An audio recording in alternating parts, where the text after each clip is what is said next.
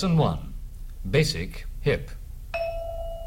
Welcome to the Jazz Session, the weekly jazz interview show. I'm Jason Crane. The Jazz Session is presented by AllAboutJazz.com, the web's leading source for jazz news, reviews, MP3 downloads, and more. The Jazz Session is available for free at thejazzsession.com and in iTunes. This week's guest is composer Nicholas Urie. His new album is Excerpts from an Online Dating Service. And from it, this is About Me.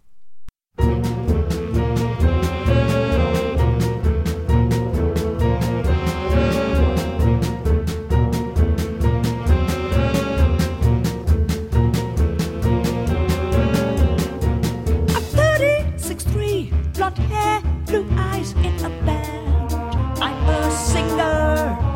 I hope to hear from you very soon. I want to meet you and have sex. Have sex. Stress take you sore, maybe more. Abusive ex. I'm just here for sex. And yes, I have a picture you might like. In it I'm banging my ex-wife. So fuck her.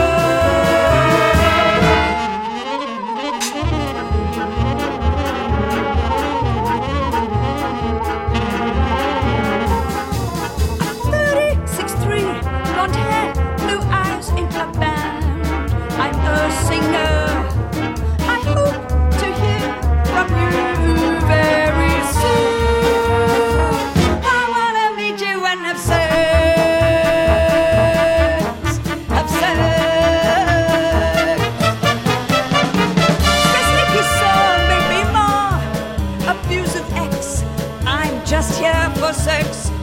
And yes, I have a picture you might like. In it I'm banging my ex-wife. So fuck her.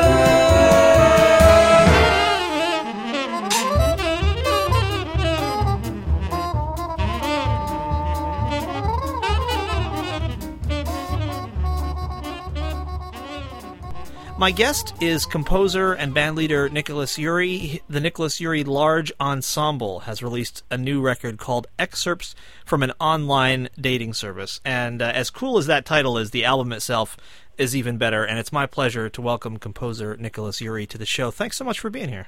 Oh, well, thanks so much for having me, Jason. So I really want to delve into this album because it's great, and I really encourage people, particularly people who listen to this show, and I know there are many of them who are kind of just figuring out what kind of music they like in the jazz genre. Definitely give this album a try because I think this could be a crossover smash, if you don't mind my saying so.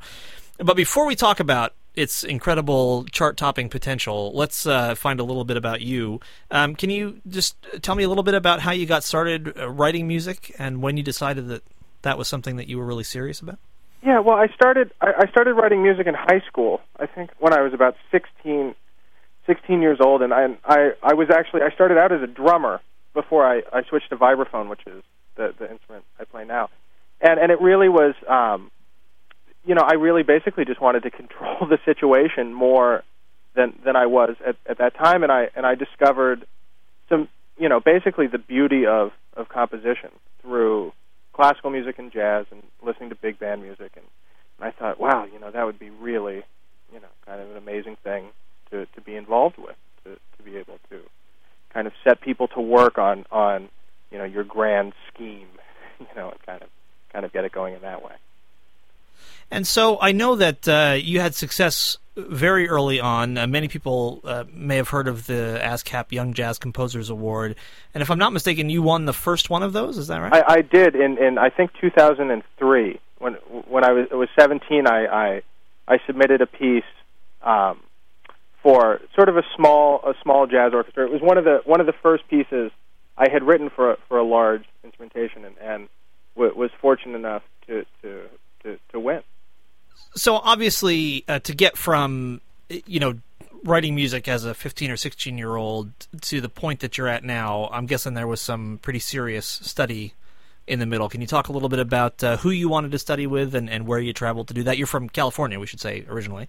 Yeah, I'm from just south of Los Angeles, and when I was in high school, I studied with a great, actually a bass trombonist, a studio musician named Chris Creswell, who taught music theory at my high school, which was wonderful and sort of prepared me to go to college. And when I was searching for schools, I was looking basically for who was teaching writing there, because I figured, well, I can shed my instrument as much as I want, and I can kind of figure that out through recording and stuff. But I figured writing was something you needed a little more direction with, and I finally settled on going to New England Conservatory, where the wonderful composer and trombonist Bob Brookmeyer taught, and I studied with him for 4 years during my undergraduate studies, along with Frank Carlberg. Now, what was it about Bob Brookmeyer in particular that made you want to travel across the country to study with him? A lot of it actually had to do with just his sonorities. I think Bob has maybe one of the most fluent. He has a completely.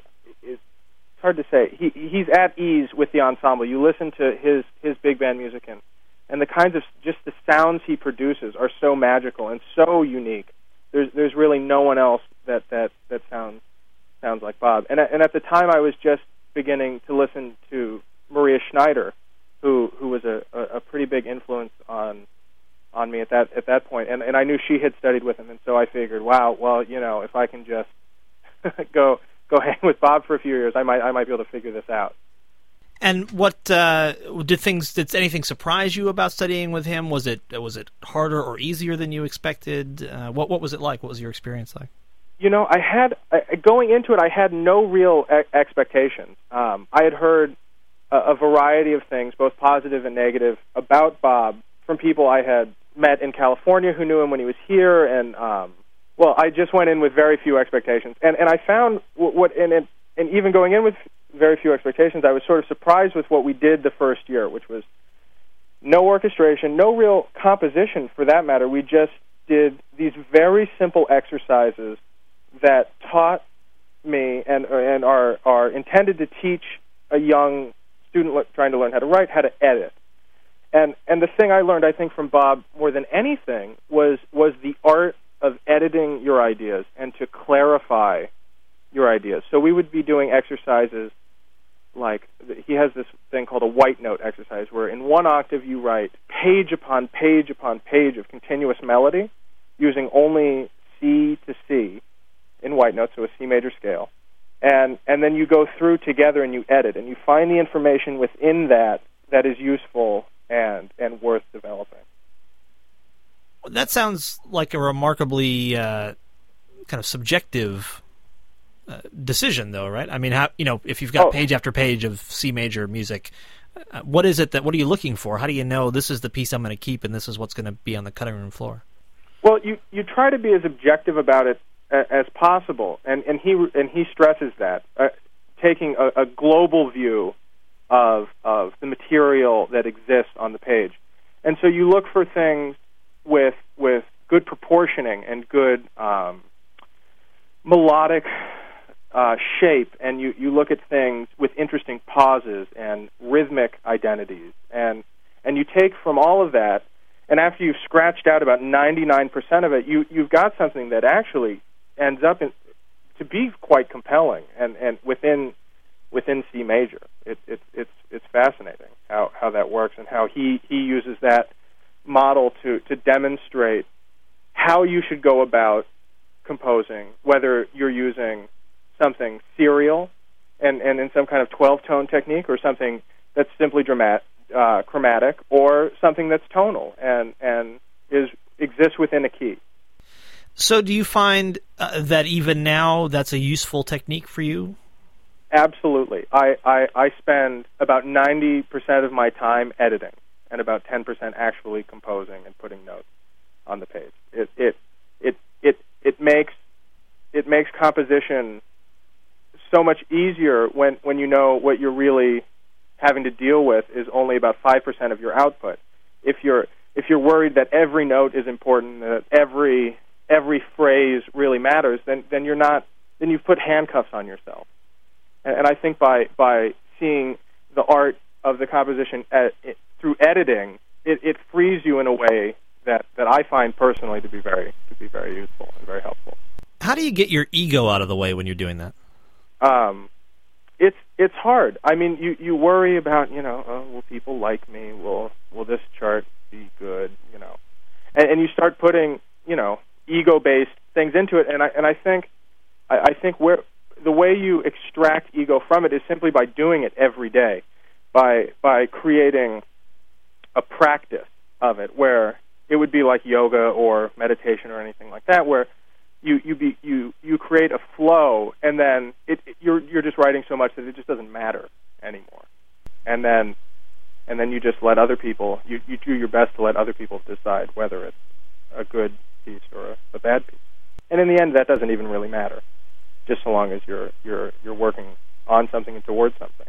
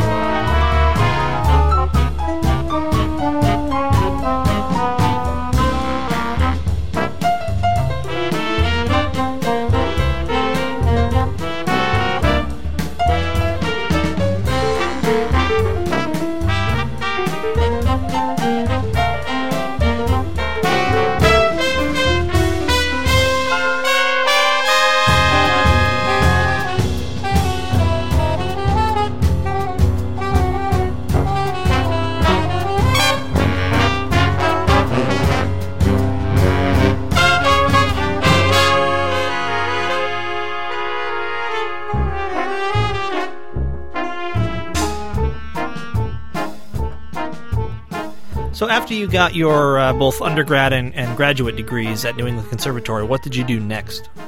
Well, actually, I just finished graduate school about 2 weeks ago. No kidding! Oh, congratulations! Yes, thank you so much. So actually, right now I'm on vacation. Very, very nice. So, well, let me ask that question again in a more intelligent way. What are you gonna do now? I mean, you've just released this record, so obviously you've been a busy guy. But how do you turn "I can write music" into "and therefore I can eat and sleep indoors" and all that stuff? Yeah, well, that's a question that I'm grappling with at the moment in a pretty intense way.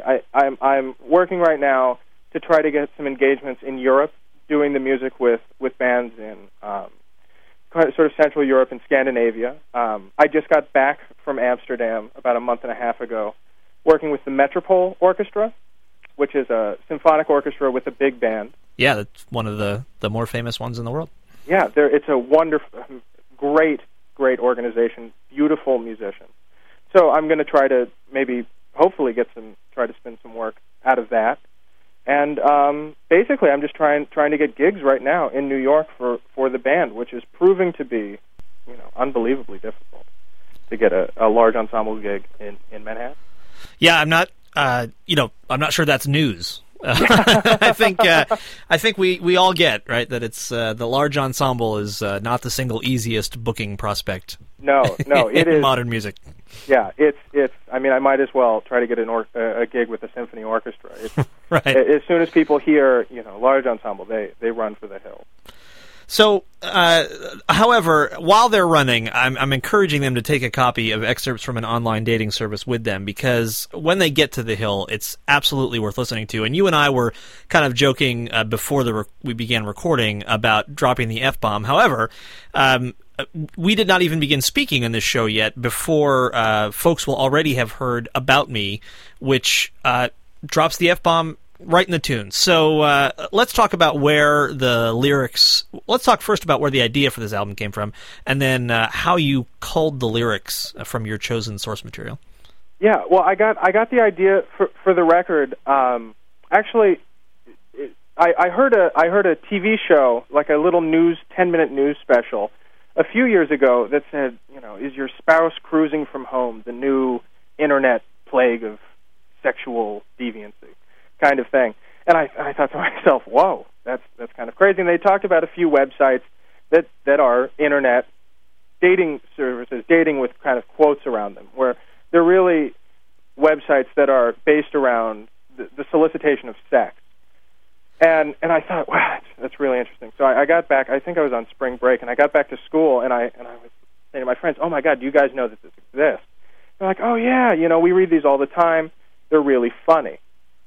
And so I saw the ads, and I was like, oh man, these are in fact really funny. And I wrote a series of songs that were very kind of ironic and funny, and I would do them at parties. And I have a very bad voice, and I would kind of sit at the piano and play through them and sort of sing them, and we'd all have a good time. But as I kind of continued to go through the text, I sort of began to realize that what was going on these websites was so interesting, that you had people through this website expressing themselves in ways that would be completely inappropriate in a non-internet-based life.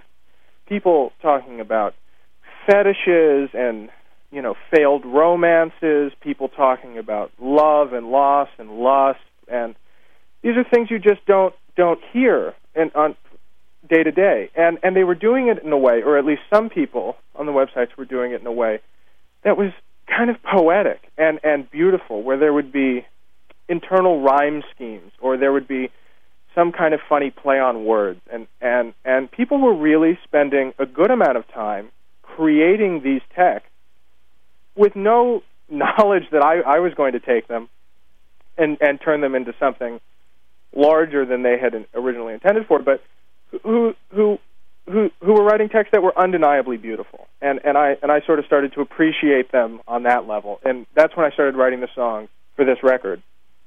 Okay, so that much is pretty clear to follow, but it seems like that would have been an easy thing for maybe a singer-songwriter to do. But what you then did was write these very complex orchestrations for a large ensemble, and that strikes me as kind of taking it up a level. I mean, you took these lyrics and kind of around them crafted these really intricate tunes. Was there, when you first started reading these things, did the style of music that we now hear on this album, did that seem to suggest itself? I think immediately. I mean, for two reasons. One, because the music that I really love is Kurt Weill. He's a personal favorite of mine. And two, because what's happening in this environment is so chaotic and so kind of crazy. You have all these people kind of indiscriminately posting, and it becomes almost like a circus. And so in the first few tracks of the record, there's a sort of kind of evocation of the circus in the music. And as the texts begin to become darker, and you see the underbelly of what's happening, the psychological underbelly, and the things that people are sort of experiencing, the music moves more towards a somber, less circus-driven kind of note.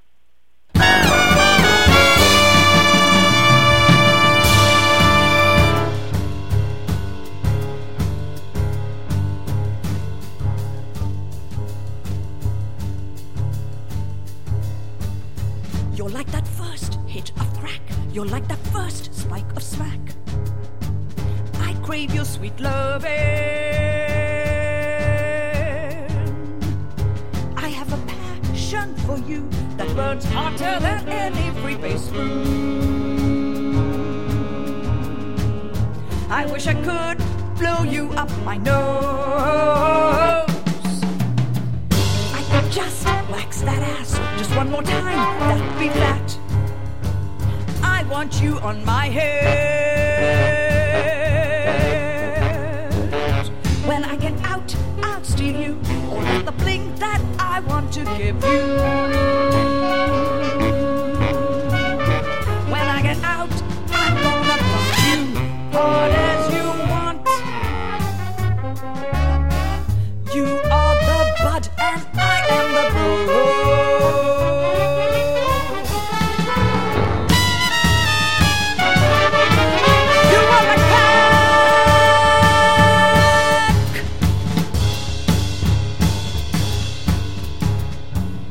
So what I'm trying to do. How did you create a space for, improvisation and all of the? I mean, there's a lot of emotion here too. It's not just analytical, and it seems like it must have been a little bit of a dance to make sure that it wasn't just an exercise, that it was actually, music. Definitely. I mean, I think one thing to realize is that by looking, when you look at the ads, you would have to be numb not to see the emotional content in what is going on. In one of the texts, a woman is looking for love and is afraid that if her husband finds out, he'll take her kids from her. And there's a woman who's longing for someone to spend Christmas with. And I think to not see emotion in that, and to not then have that reflected in the music would to deny the text what it really is. The weight of delivering the text falls quite naturally upon the person who has to sing the words. And will you talk about who you've chosen to do that and what her reaction was to the text? Yeah, Christine Correa sings on this record and sings beautifully, I might add. Christine, when she first got the text, I think understood immediately that what was going on here was not farce.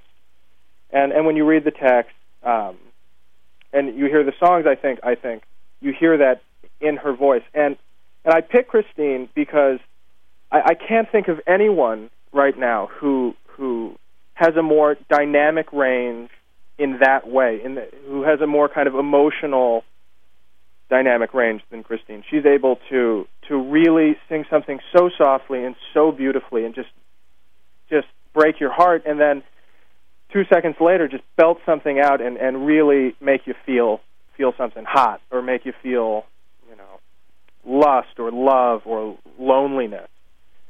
She's really able to capture those feelings in her voice, which is such a marvelous instrument, and she is such a marvelous musician. And it really is about storytelling, isn't it?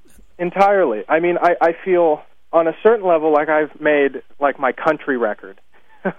Like, this is a record that Johnny Cash would have made in a certain way, where he's talking about the things that we all live with day to day in our life, and the things we are all looking for in our life, and the text express that in a venue that is not necessarily seen as normal in our society, but the fundamental longing for those things is we all have that. We all want to feel loved and desired, and I think, well, yeah, just that it's something that we all long for. Do you think this album is in some way representative of the impacts of our digital age on composition, and particularly jazz composition? Are we going to hear more things like this, more things that draw inspiration from some of the same sources or similar sources? I mean, is your next album going to be of somebody's Twitter feed, or it seems like there's kind of endless possibilities. Yeah, I hope not too. It seems like there's endless possibilities for found inspiration in the digital world, because there's such a massive amount of text out there to draw from. Yeah, I mean, I think on a certain level that's true. I mean, there's such a preponderance of personal expression on the internet. Although I don't know, I don't know what to say about anyone else's work. I haven't found anything else that really captivates me and has kind of caught my imagination in the same way that these texts have at this point. I'm not planning on doing any other internet-based projects. And what is so interesting about these texts to me is just that they have no idea that someone is reading them and then using them for this. I mean, these texts are completely purpose-driven. And this other usage, I think it adds to the beauty of the text, that they're not intended for mass consumption, where other forms of internet expression really are. Like a Twitter feed, like you mentioned, Twitter is certainly meant for mass consumption. Is there any way to, and have you tried to contact, even anonymously through some sort of email that you don't get to see or something? Is there some way to contact the people who wrote any of these, and have you tried to say, hey, this is what I did with the words that you wrote? No, I didn't think about that until actually very recently, and it was the kind of thing when I was finding these ads, I was just sort of jotting them down I have no idea where they even came from at this point. I would love to hear what people, if anyone is out there, and this is your text, please get in touch. But yeah, no, I have no idea. I have no idea how I would contact them. But I would love to hear what they think. I hope they wouldn't sue me. That'd be a bummer. Yeah, that's right. Yeah, maybe that's not such a good idea. Yeah, exactly. Don't call me. So, what were the sessions like for the recording of this record? Oh, it was great. We had we did it at Systems 2 in Brooklyn, which is a beautiful recording studio in Ditmas Park, and we had 2 rehearsals, 2 3-hour rehearsals, and then a gig, and then we did 2 8-hour days of recording, and it went about as smooth as I could imagine. I have just the absolute best group of musicians I could ask for playing this music. It really was a fantastic experience all around. I'm interested, Nicholas, have you played this record for, friends of yours, kind of people in that your generation who are not necessarily jazz fans and gotten any reaction from it? I've gotten an absolutely positive reaction from most people. Some people just enjoy it as they go, oh, that's funny, listen to that. But I think most people that hear it tend to hear it for its emotional content, and I think somehow that has translated, and that comes through clearly for people. And I found that large groups of people who are not jazz listeners have found it very appealing on a certain level. Well, I can certainly believe it, and listen, I think the album is fantastic, and I hope this is the first of what will be many, many more records from you, because I think. Just from what we've heard on this record, you've got a voice that people need to hear. So I'm really, really happy that you were here on the show, and I hope you'll come back for the next record. You used, by the way, this is my free gift to you. Earlier in the conversation, you used the phrase, internet plague of sexual deviancy. And let me suggest that, if that's not an album title, I've never heard one. So sometime in the future, even if it's just an EP that you only send to me, I'll be looking for the internet plague of sexual deviancy record. Oh, wow. Well, Jason, I'll have to whip something up for you. Thank you. It's possibly a poor choice of words. So, Nicholas Urie, the album is called Excerpts from an Online Dating Service, nicholasyurie.com, and we'll certainly link to that at thejazzsession.com. It's been a real pleasure talking to you and listening to this record, and again, I thank you very much for being here. Oh, well, thank you so much for having me. I'd love to chat again.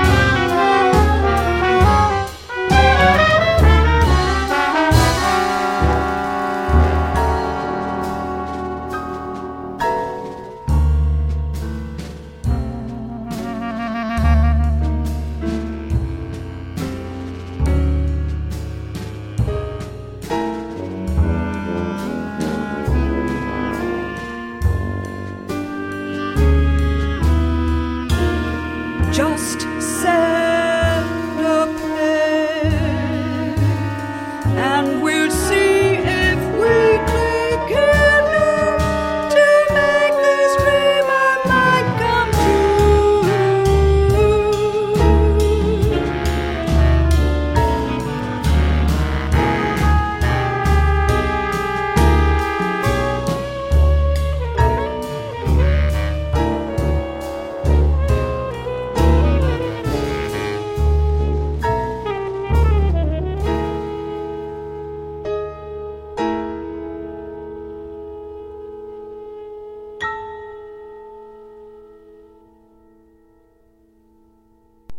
That's music from composer Nicholas Urie from his new album Excerpts from an Online Dating Service.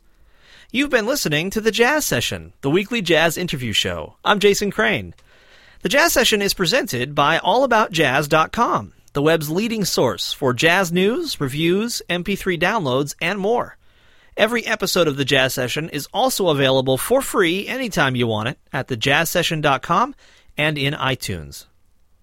The Jazz Session has an email mailing list, which is a great way to win free music. You can sign up at thejazzsession.com. If you're on Facebook, there's also a group for The Jazz Session, and I give away music there, too.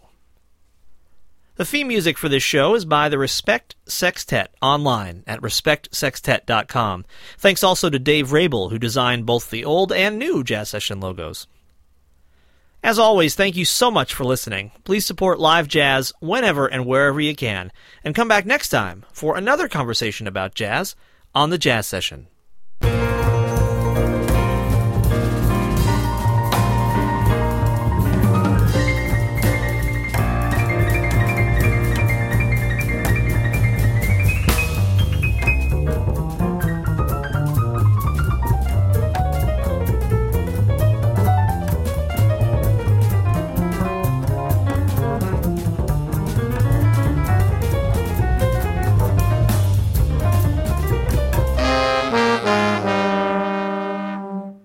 Thank you for listening. Bye.